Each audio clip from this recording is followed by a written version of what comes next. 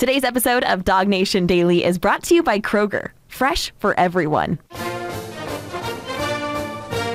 Presented by DawgNation.com. This is DawgNation Daily, the daily podcast for Georgia Bulldogs fans.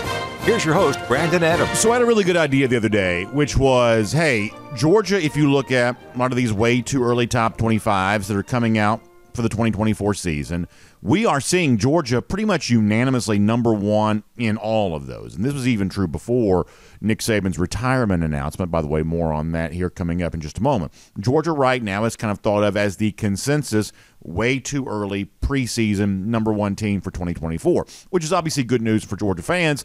But there's also, I think, the need on the part of a lot of Georgia fans to look a little deeper at that and say, okay, well, if that is true, if Georgia is going to get back on top again and be national champions again for 2024, what needs to happen? What are the potential obstacles, in other words, standing in the way of all of that? And what we said was there may be like three big ones. Now, there actually may be 9 or 6 or whatever else, but there were kind of 3 big ones we identified.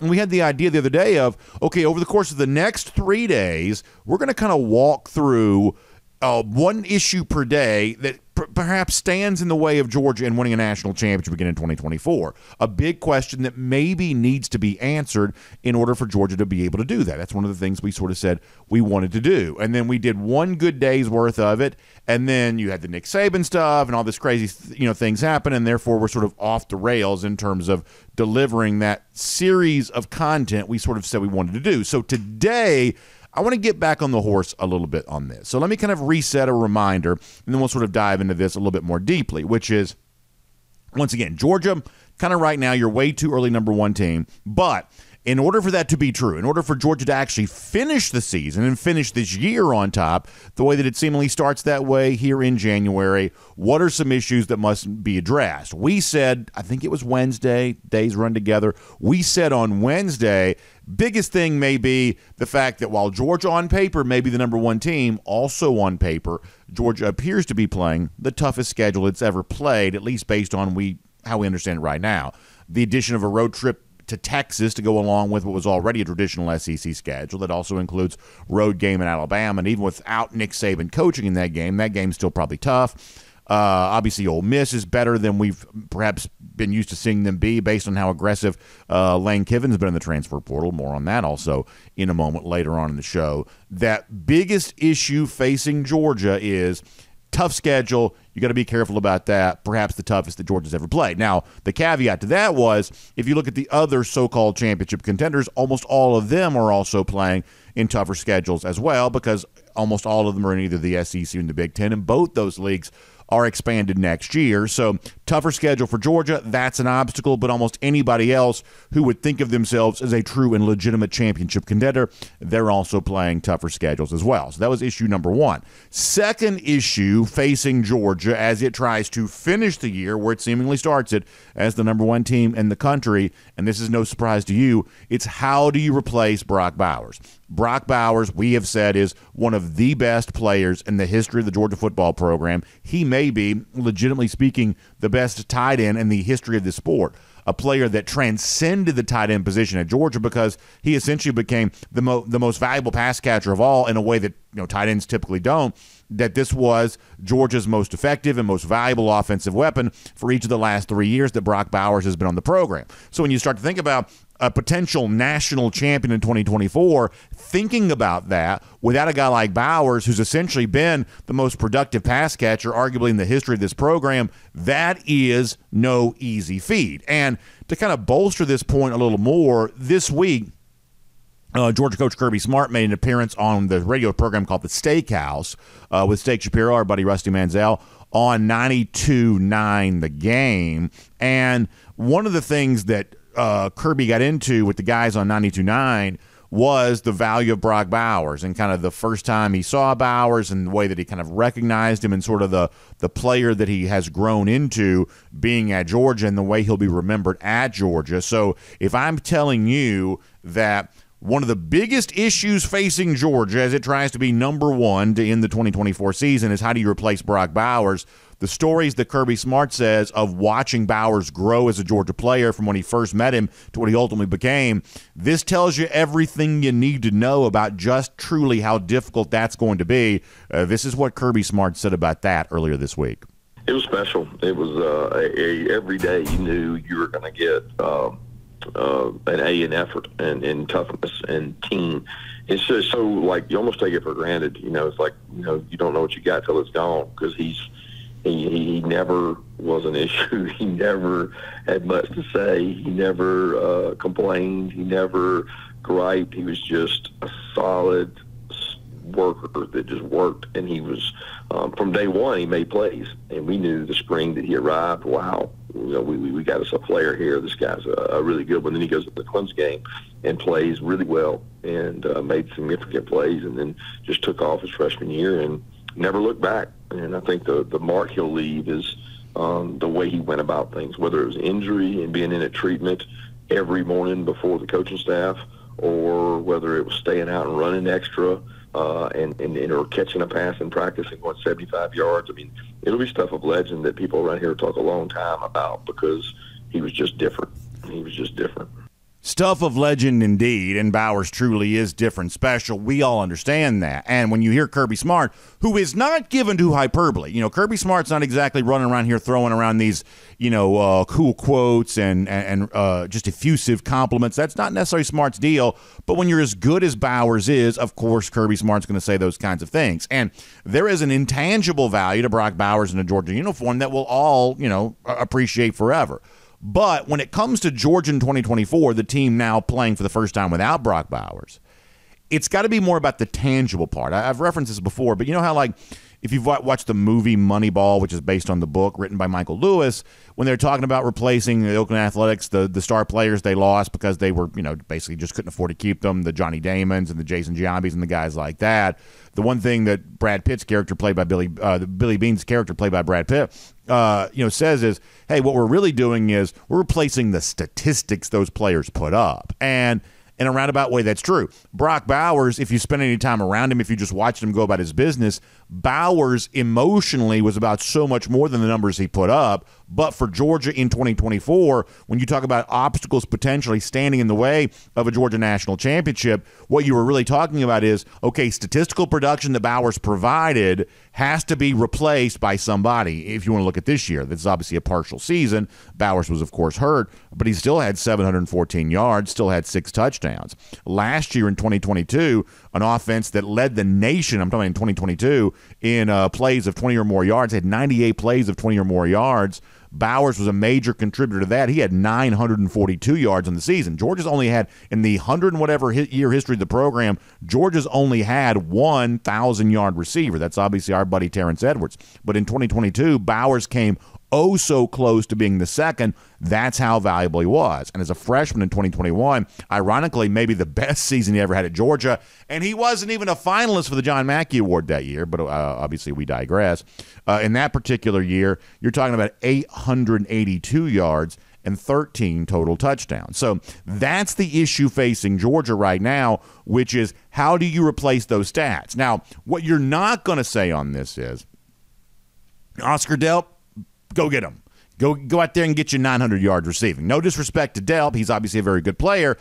But in terms of one person matching the statistical profile that Bowers has put up, that'd be unfair to anyone, even someone like Oscar Delp, who we feel is a very gifted player. Will we see more of Delp? Will he have larger numbers moving forward? Obviously, we expect that he will. Is it fair to say, and now you get to be, and you have to be, as good as Brock Bowers? That's not a very fair request to make of anyone. So more of Delp will help fill some of that void, but also some of that's got to be more of the wide receiver room. Bowers has really helped the overall profile of the Georgia wide receiver because, for the most part, Bowers has functioned like a wide receiver. But this year, in the absence of Bowers, there is probably a little bit more responsibility put on that position group, which means all the better then that Georgia has worked hard to add more transfers into a room that also brings back some veterans. We would say like Dominic Lovett, Ra Thomas. At least that's our assumption here right now. Those guys are coming back. But, you have the Colby Young coming over from Miami. You have London Humphreys, who's had some success here in the SEC. You add a guy like Michael Jackson, who people say, you look at some of the highlights he put up in USC, perhaps small, statistical profile overall, but a guy who comes in with a chance to really play and contribute. More of a guy like Anthony Evans this year. Perhaps Dylan Bell, the big step forward here for UGA. But one way or another, that group, somehow, some way, of wide receivers, of more from the tight ends, young guys like Lawson Lucky perhaps stepping up, filling the statistical void that is left behind in Brock Bowers' absence. That's a big deal for Georgia. Kirby Smart calls him a legend. That's not an inappropriate word to use. He will be remembered as a UGA legend forever. And in terms of matching what he provided, a big challenge for Georgia here moving forward. Now, let me shift gears and talk about something different for a moment. And this is admittedly a little bit weird. So I'll tell you a quick story. I had a couple of minutes to kill yesterday, and sometimes, you're just kind of, biding time until you kind of do the next thing. And so I get my phone out, and I wanted to go see I like to go to like opposing fan message boards sometimes, just sort of see what people are talking about over there. And I wanted to see if Florida State fans were freaking out about the possibility that Mike Norvell may go take the Alabama job. We're going to talk more about the Alabama coaching rumors in a moment, but in terms of Norvell kind of showing up, not as the prime candidate right now, but at least a candidate for that job, I was just kind of curious to see, are Florida State fans worked up about this, the idea they might lose Mike Norvell? So I went to one of their websites called War Chant, and I was just sort of seeing what their fans were kind of reacting to about all of this. And then lo and behold, when I get there, they're not even worked up about the Norvell thing as much as they're worked up about something completely different that perhaps you've now heard of, which is that the NCAA has kind of, ruled against Florida State based on, do you remember a couple of years ago when Amarius Mims was considering transfer and goes into the transfer portal, took a pretty high-profile visit to Tallahassee? Do you remember this prior to the 2022 season? I'll show you this on the screen here. So it's being reported that an FSU booster this is coming from the AJC, offered Amarius Mims a $15,000 a month NIL deal. Now, the NIL deal is not itself a NCAA infraction, but I guess the issue here is, and y'all double check me, make sure I got my facts right on this. The issue is that a Florida State coach allegedly drove Mims' family to the NIL collective's office. Florida State's got a handful of collectives. This was one of the collectives involved there. And then the coach sort of drives them there, and then leaves. The coach is not apparently a part of the meeting, but it's not appropriate, according to the NCAA rules, for the coach and the NIL to have that connection with each other. And in the case of Mims, who was not yet a Florida State commit of any kind, to make an NIL offer was also, I guess, by the letter of the law, against NCAA rules. So Florida's gotten a penalty. The coach involved in particular, I guess, has gotten a couple years' worth of show cause type deal. So in a roundabout way, Florida State now dealing with a little bit of an NCAA issue. I don't think it's a huge deal necessarily, but it is news that has come out, and weirdly enough, it involves Amarius Mims. And so anytime it involves a Georgia player like this, I think you're left to kind of look a little bit more deeply at this. And I have a couple of thoughts on this real quick, if you don't mind. So some of y'all have better memories than I do, but to me, in the entirety of the time we've had kind of NIL era and transfer portal era going on the same time, I would say, perhaps some of y'all have better memories than I do, but I would say the most high-profile visit I have seen a player take in the transfer portal / NIL era may be Amarius Mims. Not to say that other big visits haven't taken place. Of course they have.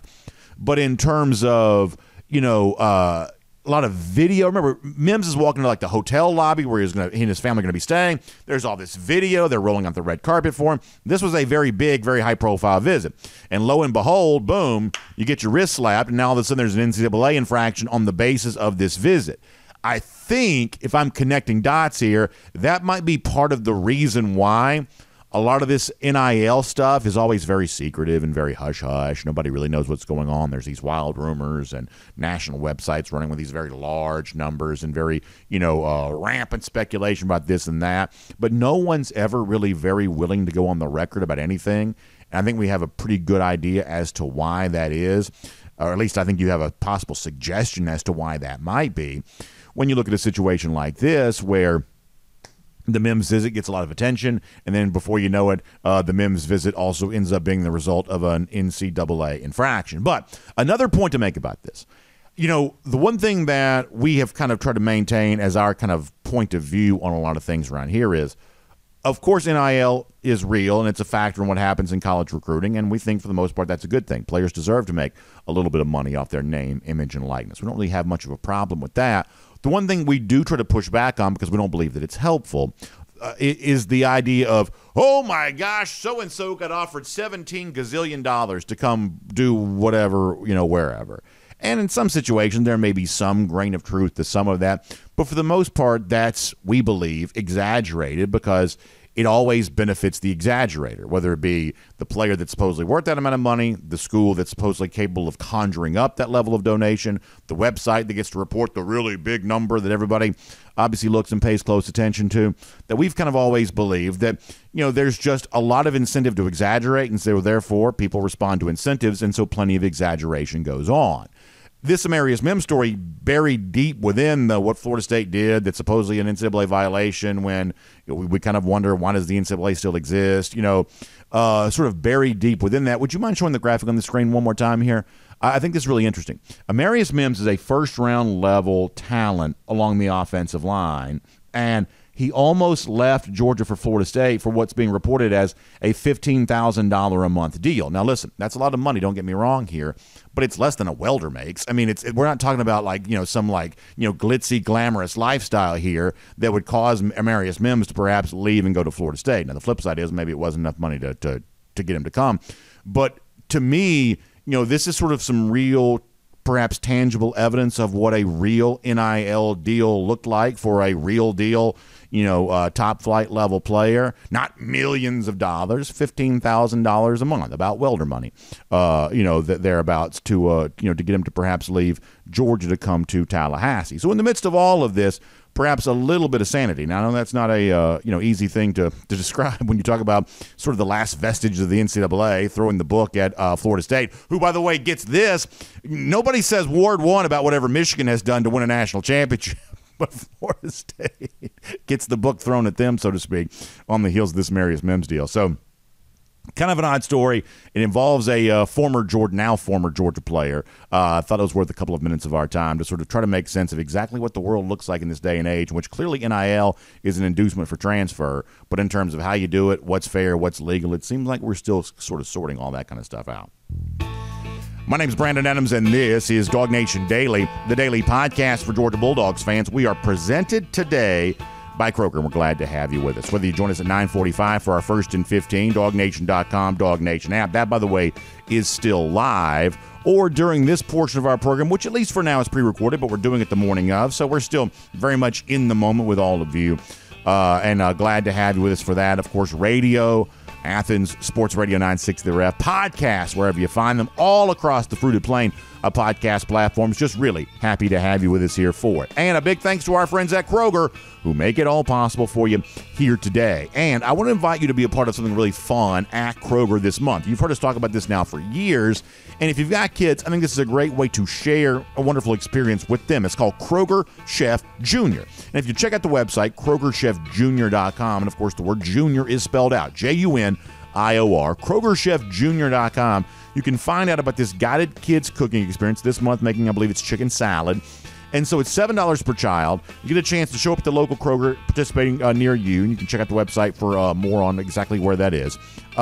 And you make the food item, but you also kind of walk away with like a recipe box holder and a spatula and a apron, chef's hat, some just really cool stuff to get your kids excited about the cooking experience. And sometimes when they're preparing their own food, they're a little bit more likely to eat something that's a little healthier for them. So that's always a nice thing. So check out KrogerChefJunior.com. Another chance to make the chicken salad here this month.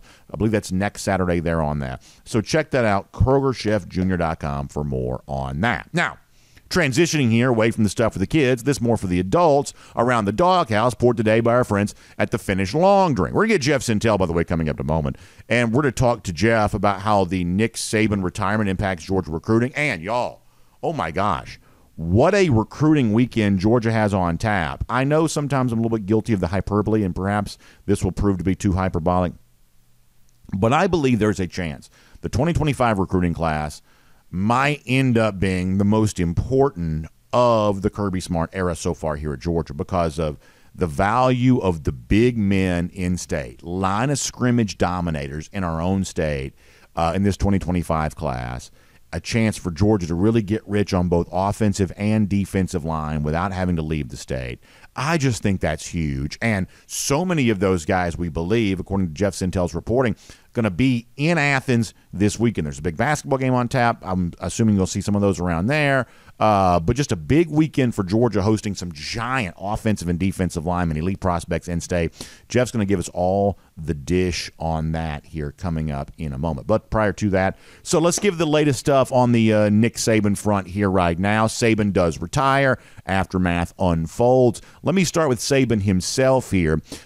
Speaking with Reese Davis on ESPN, a lot of rumors out there, frankly, some of these probably pretty reckless, about why it is that Saban's chosen to retire, and is there some sort of health thing going on?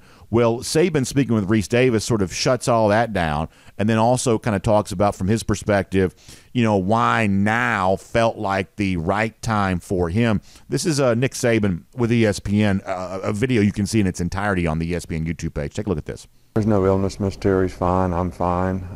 But it was can you sustain the season, from just a mental grind standpoint. And when I was young, I could work till 2 in the morning, get up at 6 and be there the next day and be full of energy and go for it. But when you get a little older, that gets a little tougher, and I'm sure a lot of people can relate to that. What's an example of something that, when you say it took a little more out of you, a little more grueling this year, what's an example of something that happened in the season? I think that my role was a little different this year. I was more involved with the defense, had to be more involved with the defense. That took a little more time, put a little more stress, on me, made me feel like maybe I wasn't doing as good a job as I needed to in other parts of our team. And I just have a high standard for how I do things. And if I don't feel like I'm living up to that standard, I'm really disappointed. It makes all the sense in the world. I've kind of jokingly said before that, my plan is in life to sort of never retire, and I kind of wondered if Nick Saban might also be one of those guys that never retired. But we know what a high standard that Nick Saban sets. I'm not being funny or anything right now. We know what a high standard Nick Saban sets for himself, and from an energy standpoint, if you don't feel like you're matching that, I'm guessing that probably is kind of an uncomfortable thing. Obviously, the Alabama team was still very good this year. They are, much to our chagrin, the SEC champs. So clearly he was coaching at a high enough level to have his team kind of playing at an elite level. But energy is kind of a finite resource that once it's gone, it doesn't easily replenish itself. And if you feel like you're kind of running a quart low or more than that, that's the kind of thing that's probably going to sort of stick out to you and sort of stick in your craw a little bit. It makes sense that Saban would say what he says there, and I think that's kind of the thing that I'm sure we know based on what's been reported that he was like right up to the last minute trying to wonder if he really wanted to do this, and I don't know. That makes Saban feel very, very human to me, and there are plenty of times I love sort of taking my little jabs at Nick, just kind of that's what fan bases kind of do back and forth with each other, but I think we can all relate to that in some form or fashion. Man, I really want to keep doing this, but I don't really do this the way that I used to. I can't do this the same way that I used to, and I don't know. I think Nick Saban's charting a course here that we'll all eventually follow, and so I really the words that he's using in relationship to all this, I just sort of find to be very, very meaningful, and I think that's really interesting. Now, as far as what's next for Alabama, the one thing we do know is that there is a guy out there who we talked about all along on yesterday's show as being a strong possibility to get the job, or I should say the best perhaps possible hire Alabama could make would be Oregon's Dan Lanning, of course, a former Georgia defensive coordinator. And Lanning, in a very, very, I think, engaging moment, if you're an Oregon fan, brings the team into Eugene yesterday. We'll show you some of this to you on the screen. Brings the team in to Eugene. Obviously, a lot of times these team meetings sort of end up being, hey, guys, just want to let you know that you loved being your coach, but I'm going to go to Alabama. But in this particular case, Lanning sends a completely different message than that, basically saying, if you're worried about your coach leaving and going somewhere else, you need to come here because I'm not going anywhere, basically reaffirming his pledge to Oregon. And we've seen Lanning be really strong in these sort of team meeting environments before. Think about, prior to the game against Colorado this year where he talked about, they're wanting to go viral, we're wanting to win football games or whatever it was that he said. Lanning's really good when the cameras are on him. And specifically yesterday, they put the camera on him for him to say that message that if you're scared that your coach is leaving, come play for us because I am not going anywhere. Now, there are two reactions I have to that. A, this would seem to be a shot across the bow at their Pacific Northwest rival, Washington, because Kalen DeBoer right now certainly seems like he could be very much in line to get the Alabama job. In fact, for now, he's sort of viewed to be the favorite. I would also say this, that for Alabama fans who sort of wondered, well, is this a done deal in terms of the next head coach and Alabama's going to be able to act quickly in all of this, and all of this is all sort of preordained and very well organized? The fact that Lanning gets a chance to leverage the Alabama opening to boost his status at Oregon prior to Alabama having any announcement to make, I think that sort of leads you to believe that while Alabama has a number of good options, and it certainly seems almost certain, unless it's Tommy Rees, it certainly seems Alabama's going to hire a really strong coach that keeps Alabama on very firm footing moving forward.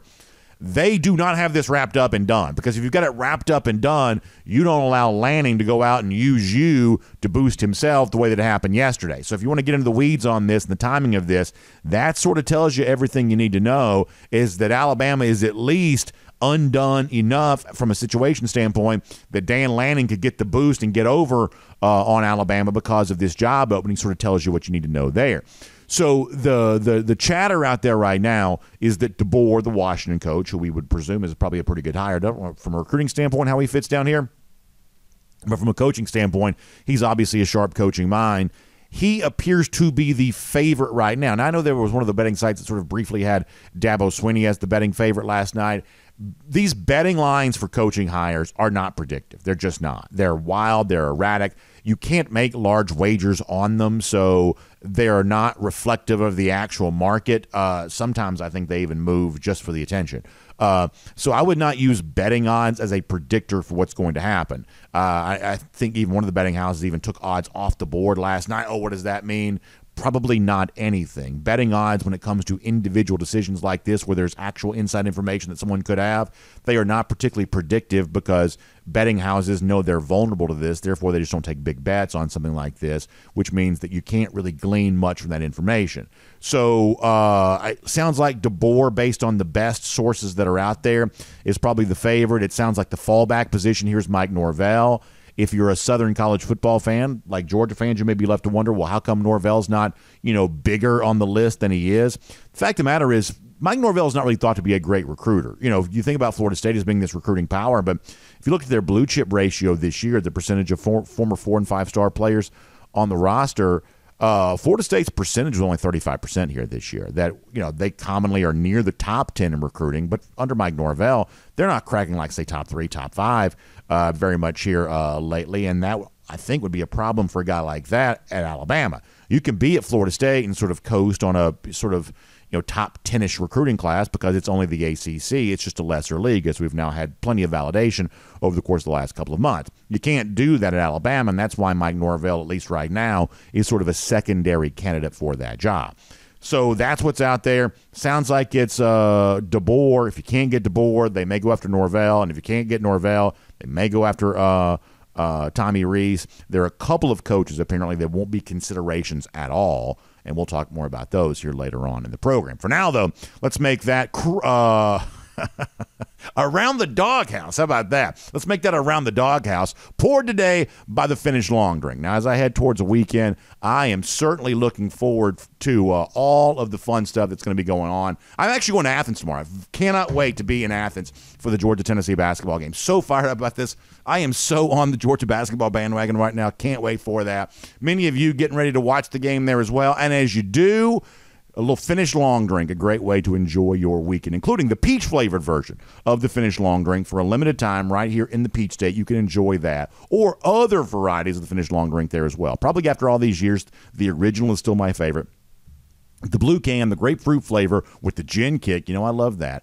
A long drink strong, 8.5% alcohol by volume. A long drink zero, no carbs, no sugar. The truth is I should probably be drinking that these days, given the sort of the post-Christmas hangover. But nonetheless, it's a ready-to-drink cocktail. Comes in a can, looks like a beer, but it's not. It's a ready-to-drink cocktail. Fun new kind of category of beverage. When it comes to great taste, the finished long drink dominates this category from the flavor standpoint. So go to thelongdrink.com. You can find out where to pick some up here today. All right, before we're done with the program today, there is a lot of stuff we still have yet to cover. We'll talk a little bit about Georgia playing Tennessee in basketball.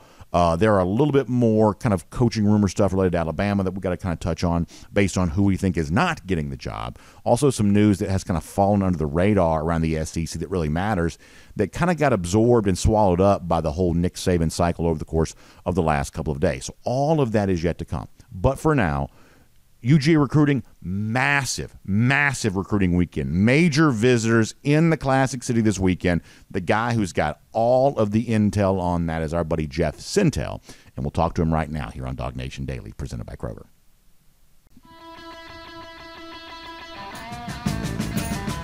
From Athens and across the SEC or wherever the recruiting trail may lead, here's a DawgNation.com insider. All right, as I told you, we probably have as good a kickoff to what we think of as the 2025 recruiting cycle as you could ever get. Massive visitors on tap for this weekend. Jeff had a good story about that yesterday at DawgNation.com. I promise we were going to get into that and get deep into it here in a moment.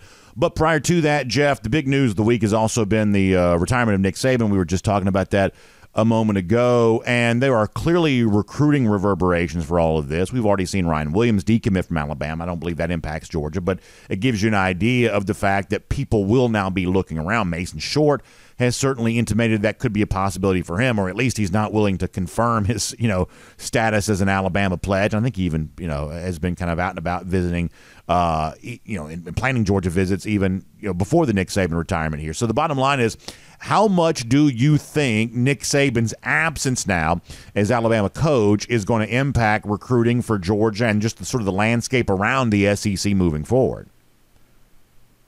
Brandon, I guess it's a simple statement, but it's kind of crazy to say it. Alabama is no longer on a level playing field recruiting with the University of Georgia. That's just the way you got to look at it. You're right, Mason Short had been planning visits to Georgia. This visit was planned even with Saban still back at Alabama. He was going to visit Georgia and Alabama this month. That's the young man out of Evans High School in Metro Augusta that's been committed to Bama for quite some time, but he's continuing to take visits to Georgia, kind of like a good safety school, so to speak. And now the retirement of Nick Saban. Here's another interesting story. Zion Grady, who was one of the top 4 or 5 edge prospects in 2025. He's out of Charles Henderson Troy in Alabama. He was committed. He's been committed to Alabama as well. I don't think Georgia pushed as hard as they could have or maybe needed to win that recruitment when he made his decision last year. But even on his social media, he was talking about, and somebody was bringing up the point, like, who should get the Alabama job. And there was a picture of Glenn Schumann on a tweet, and Zion Grady said, that guy gets my vote. So right now, as crazy as it is to say, Brandon, I don't even care if they hire a Washington head coach, they hire a Mike Norvell, they hire Tommy Rees, DeBoer, anybody you want to say. That's not going to be Kirby Smart in Georgia, because not only does Kirby Smart in Georgia recruit them harder than anybody, Kirby Smart and Georgia have 2 national titles on the resume, and suddenly Georgia's no longer in a deficit in that number when it comes to the recruiting war. Yeah, not only that, Kalen DeBoer, who I think is the favorite right now, that's a guy who would essentially have to introduce himself to everyone in the South. I obviously know him as a great coach, but I could not pick him out of a lineup, Jeff. I don't know what he looks like. So if I feel that way as someone who's kind of a college football obsessive, I know recruits and their families would feel that way. Really good coach, but totally anonymous to people down here in the South. And if the fallback position were to emerge, a guy like Mike Norvell, Jeff, we have got, substantial proof here right now. Mike Norvell's not a great recruiter. Florida State's a good program. Florida State had good talent. A lot of that kind of came via the transfer portal. But it's not like Norvell's racking up top 3, top 5 classes there in Tallahassee. I think that's one of the things that probably keeps him as a secondary candidate for the Alabama job right now. But, the guys they are looking at, since it's not going to be a Dan Lanning, these are not black belt recruiters necessarily. Yeah, the other thing you got to think about there is, with Norvell, he had that situation at FSU, largely built his talent off the transfer portal. DeBoer is a guy, Brandon, I worked in that state for 8 years. The first thing the Alabama coach has to be able to do is be more name value, be bigger, be larger than life than the Auburn coach. So the first order of business there for DeBoer, if he becomes the head coach at Alabama, is not getting his name out nationally or trying to go head-to-head with Kirby Smart. It's going to be trying to go head-to-head with Hugh Freeze and win those battles. Because I'm telling you, that's the way the state works, especially when Saban's presence on the mountaintop of college football is no longer as the Alabama head coach. I mean, you keep looking around. I mean, Alabama has always operated from a talent surplus. And if you bring in a head coach, and Brandon, they got a war chest of money.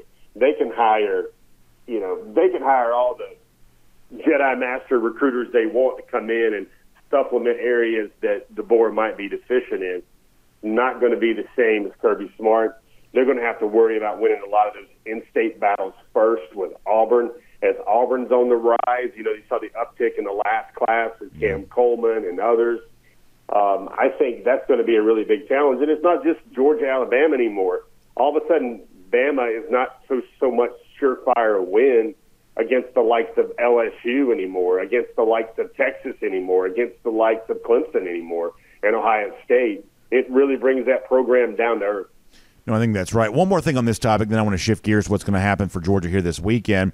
So by the letter of the rule, we know that with Nick Saban's retirement, Alabama players have 30 days to transfer if they want. But the impact on this, as I understand it, is those players would also have to be accepted into a new school, and logistically that seems pretty difficult. Perhaps not impossible, but pretty difficult. It seems like the timing of the Nick Saban retirement, whether intentional or not, is going to play a pretty good bit of defense against Alabama players perhaps transferring right now if they were to want to. Is that the sense that you get on this as well, Jeff?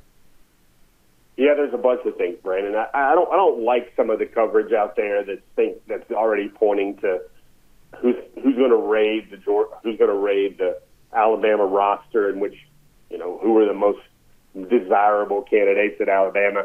A couple things you got to remember here, Brandon. Let's say Georgia or any school is trying to get in the next greatest number one alpha prospect ever, like one of those guys that everybody says 6-star, and you're trying to do this as fast as possible. Well, that takes synergy from your admissions staff, that takes synergy from your athletics department, it takes synergy from the recruit themselves and the coaches, but it takes about max speed at least a week to get that done.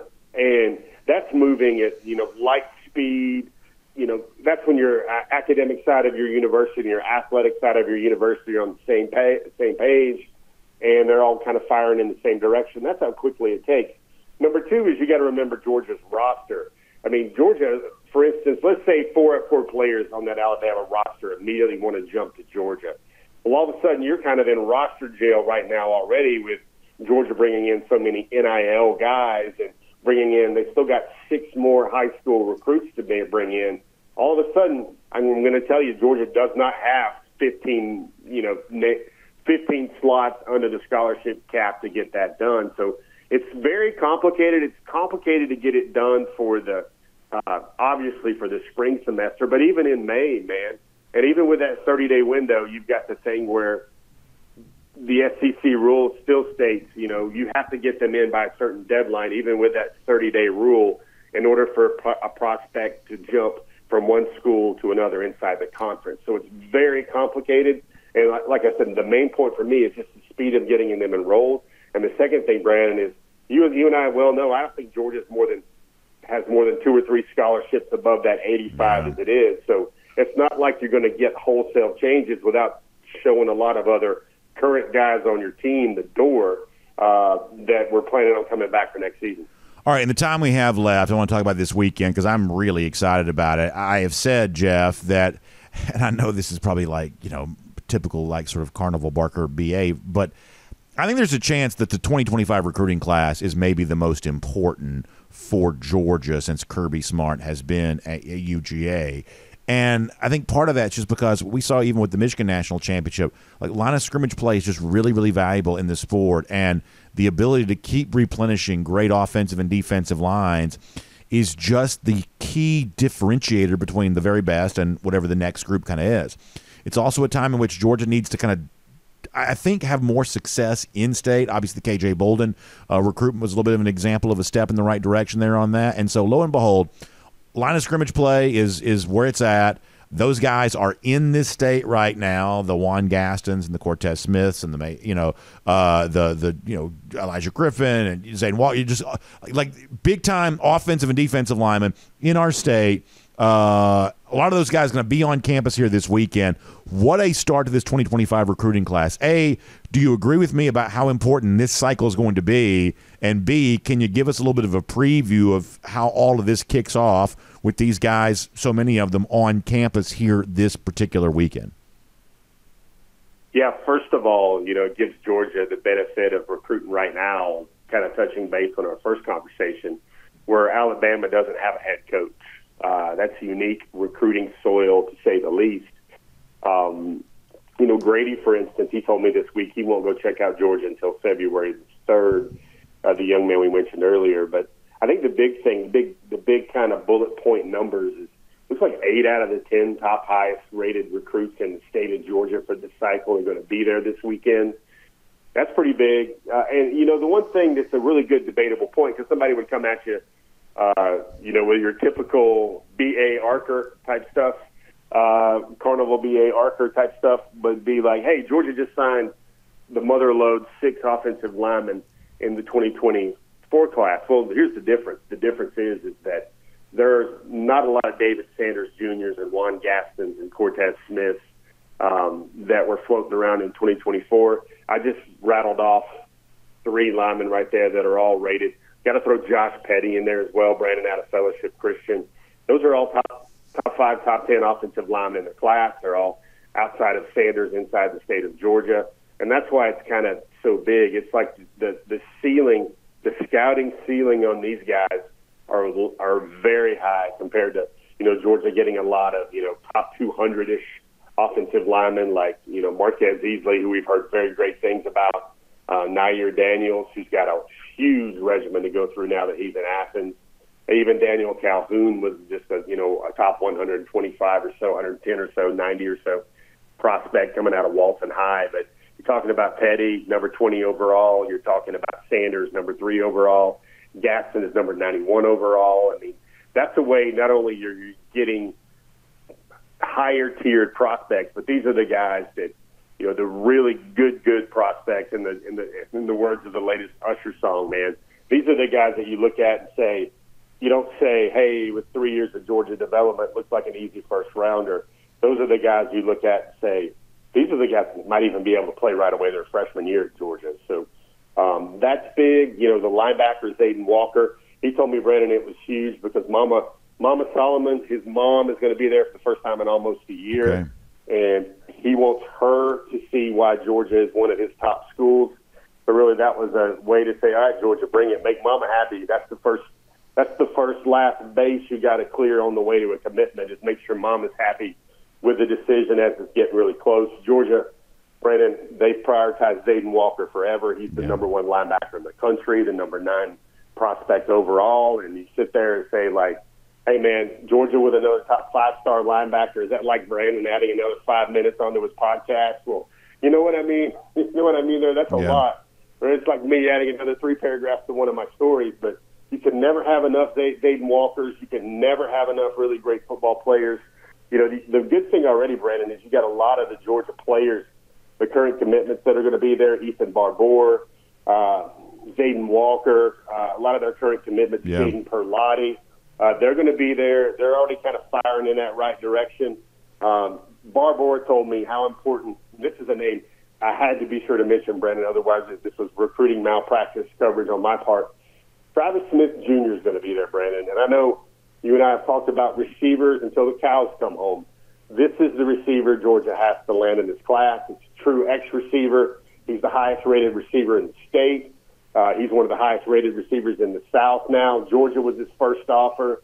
Georgia and BMAC have made Georgia seem like home to him for a very long time. Georgia, I feel like, my friend, has to win the Travis Smith recruitment because those receivers at the high school level are so hard to get these days because they come with a heavy NIL price tag. And Georgia's really going to have to leverage those good feelings, the good fit, the development, the relationships with Smith in order to kind of combat some of those recruiting inducements out there for high school receivers. Barbour even told me, he said, man, he's a true X receiver. He said, when the ball's up in the air, I feel like he's an 80-20 type receiver, not a 50-50 receiver on a jump ball. He feels like the offense with Smith is going to get the ball 80% of the time. And, you know, another cool recruiting story today, Brandon, is you see it popping up on social media this morning, is that the Bulldog coaches are able to get out on the road today for the next few weekends until the dead period hits in February. And that means guys like Dell McGee, Glenn Schumann, Todd Hartley, Travion Scott. Those guys are out on the road in high schools seeing prospects face-to-face before they welcome in a motherload of them on Saturday in Athens. Boy, that's awesome stuff, Jeff. There's so much more we could say, but I'm going to leave it there for now and invite people to check out your story at DawgNation.com where you go into detail about all of these names, a lot of 5 stars, a lot of very high 4 stars, the 2025 cycle, which has really been ongoing, but really kicks off with a bang as far as people's full attention here this weekend. So we can't wait to follow all of that. Jeff, thank you so much for being here on this Friday. Thanks for getting up early to kind of record this part of it with us. And we'll look forward to seeing you back here very soon on DawgNation Daily, presented by Kroger again. Hey, Brandon, appreciate you, man. It feels like home again to be back on with you. Yes, sir, it does. Thanks a lot, Jeff. Let's take a look around the rest of the league. This is SEC Through. Yeah, so it's really amazing, and you can go see this on DawgNation.com. You know, I think the guy who may be the most important recruit out there of all right now for Georgia may be Elijah Griffin. He's expected to be there. I said before, Cortez Smith out of Parkview. He's going to be there. You start rolling through all of these names, just major guys. Juan Gaston, big deal for Georgia. Jonte Gilbert, 4-star cornerback. That's a highly rated prospect. Zayden Walker, as Jeff said, you know, you just kind of roll through the list. What a list of names. I mentioned line of scrimmage guys, but it's also skill position wide receiver. You heard Jeff talking about that. Go to DawgNation.com. You can get all the details on the kickoff, kind of unofficially, this 2025 recruiting cycle, because Georgia's been laying foundation on this for quite some time, but you can get more of those details there. Now, for us, let us get ready to go cruising around the SEC, courtesy of Royal Caribbean. And I've been telling you a lot about the DawgNation cruise. I do have to kind of sort of just acknowledge here for a moment, we are now only a mere matter of days away from me being on board Icon of the Seas. Icon of the Seas is now in Miami. A lot of you have seen that arrive there. You kind of shared that with me, which I love to see. What an experience it's going to be. I can't wait to go enjoy that, come back, and tell you all about it, and really encourage you to have your own Royal Caribbean cruise vacation experience here in 2024. Jessica Slater, travel agent, specially selected by Royal Caribbean for us to help with our Royal Caribbean cruise vacation needs. She'll tell you everything you need to know. And by the way, every Royal Caribbean cruise vacation is made better when you use a great travel agent to help you plan, because they just know all the intricacies. They get a chance to do what I'm going to do, which is go and take these cruises and see all this stuff. And so they take that expertise and bring it back to you and give you the most enjoyment while you're on the ship for the the least amount of money possible. They really understand how to do that for you. So call Jessica, 770-718-9147. That's 770-718-9147. Or email her, jslater@dreamvacations.com. And she can also tell you more details about our DawgNation cruise coming up, royaldogs.com, for more on that. Been designing some stuff here this week for the DawgNation cruise. So it is showtime, go time for a lot on that. All right, a couple of things here as we kind of go cruising around the SEC, courtesy of Royal Caribbean. And there is, it's been interesting to watch the news cycle be totally swallowed up by the Nick Saban retirement news. Other things have perhaps been overlooked. And I think one of the stories that this week we perhaps would have talked a little bit more about if not for the Saban news, is the fact that LSU very aggressive in hiring a new defensive line coach, taking Bo Davis away from Texas. Davis, of course, was at Alabama. A little bit of coloring outside the lines there to Alabama. Perhaps got him in a little bit of trouble for a little while, but nobody disputes, really good coach. Goes to Texas. And by the way, one of the stories for Texas this year is that they were not pillow soft the way that Big 12 teams typically have been, the way that some Texas teams typically have been.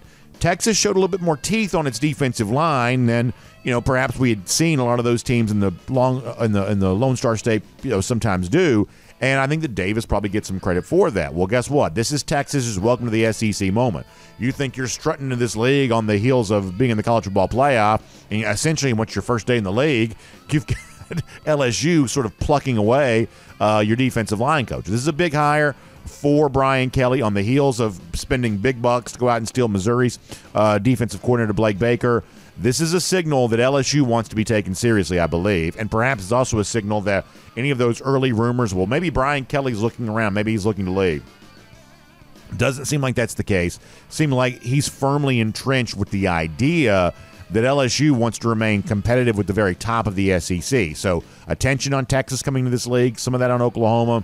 Alabama, a lot of energy right now about who the new coach is going to be. LSU, for the most part, with the exception of Jaden Daniels' Heisman Trophy, played off the national radar this past season. They were very bad on defense, but spending big bucks in the hopes of getting better. And I'll also say this, too, very much in keeping with the kind of history of Scott Woodward. Now, coordinator and position coach hires are typically the purview of the head coach, but the LSU mantra, as long as Scott Woodward's been an athletic director, is, hey, you spend big on proven names, famous names, big pizzazz. And it's kind of funny to see the same way in which the LSU program has hired head coaches across a multitude of sports. They also seem to now be doing when it comes to Brian Kelly, looking at his coordinators and position coaches, especially on the side of the ball where they need a lot of improvement. I find that to be pretty interesting. Speaking of Texas, they are now in the SEC, and more chatter continuing here about what the future of Arch Manning is going to be. You perhaps have seen this. Quinn Ewers, as expected, is coming back for 2024. That has kind of ignited the internet because the internet does not know what a lot of us are aware of because we live in this world 24 hours a day. Y'all do too. And so most of us already knew that Quinn Ewers was coming back. A lot of the folks only found out about that this week. And so the question becomes of, well, what's Arch Manning's future going to be? Well, Manning has sort of already known this too. It's not a very well-kept secret that Ewers was strongly considering returning, but that doesn't make this question irrelevant, I don't believe.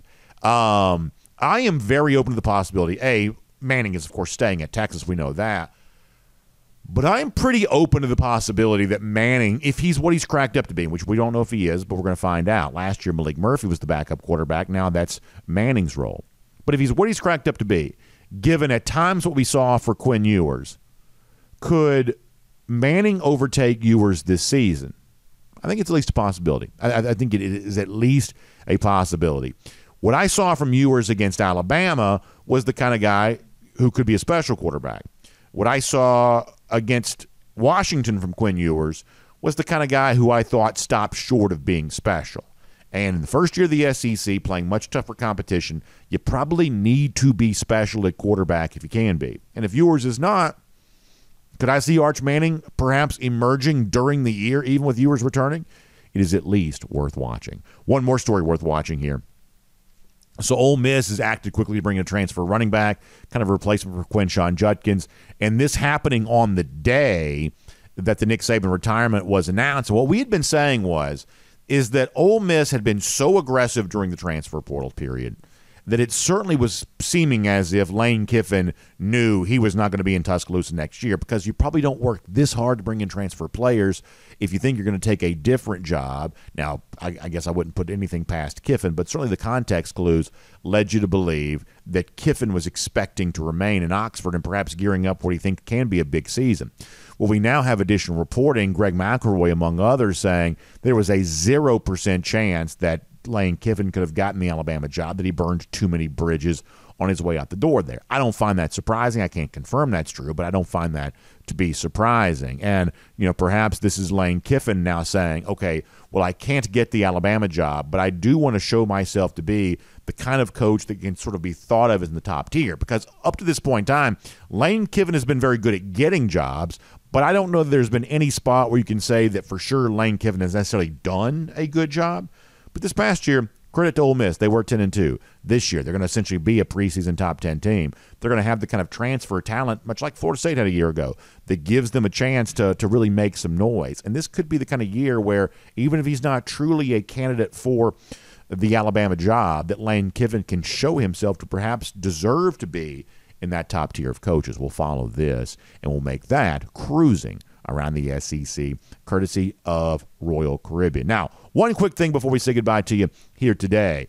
I joked about this a little earlier. I am 100% on the bandwagon right now for Georgia basketball. Another win against Arkansas. They got a long winning streak. They've won twice in the SEC. I mean, you're essentially about to start seeing Georgia mentioned in the field for the NCAA tournament. And with a win against Tennessee on Saturday, who knows what else could be out there? Perhaps top 25 ranking, I think, could be on tap here. No easy feat to beat the Vols. They do come in ranked number 5 off a loss, but nonetheless still ranked number 5 in the country. I expect Stegman Coliseum to be pretty loud on Saturday. I think it's going to be fun.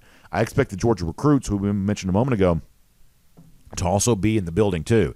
It's going to be a pretty crazy scene in Athens here this weekend. I'm really excited about it, and I love the way that Mike White has got his team playing basketball the way that it is right now. This is a lot of fun. We're a football show here because that's what you want. This is not a hobby. We're doing this for a living. Y'all want football talk. That's what we give you. But that doesn't mean we can't also pay attention to this basketball team. And right now, Georgia basketball is very much worth your attention. So as we wrap up here today and get ready to wrap up our week, we will do so with a bit of a golden shoe. We'll throw this up here on the screen. Our buddy Frankie Fibonacci, who we were going to try to see in Miami. Frankie lives down in South Florida, but we couldn't quite time this up. But Frankie shared this for the golden shoe. He says, hashtag go dogs, hashtag golden shoe, and he shares a post from somebody else who, on the subject of Alabama, losing Nick Saban, having been in the college football playoff, the idea of SEC pride. The post says that cheering for Alabama because they're in the SEC is like cheering for Satan because he's in the Bible. Very funny line there that Frankie Fibonacci shares with us. So he gives the hashtag golden shoe. We will give him a golden shoe in return for all of that. Lousy, stinking Gators. No great recruits to host.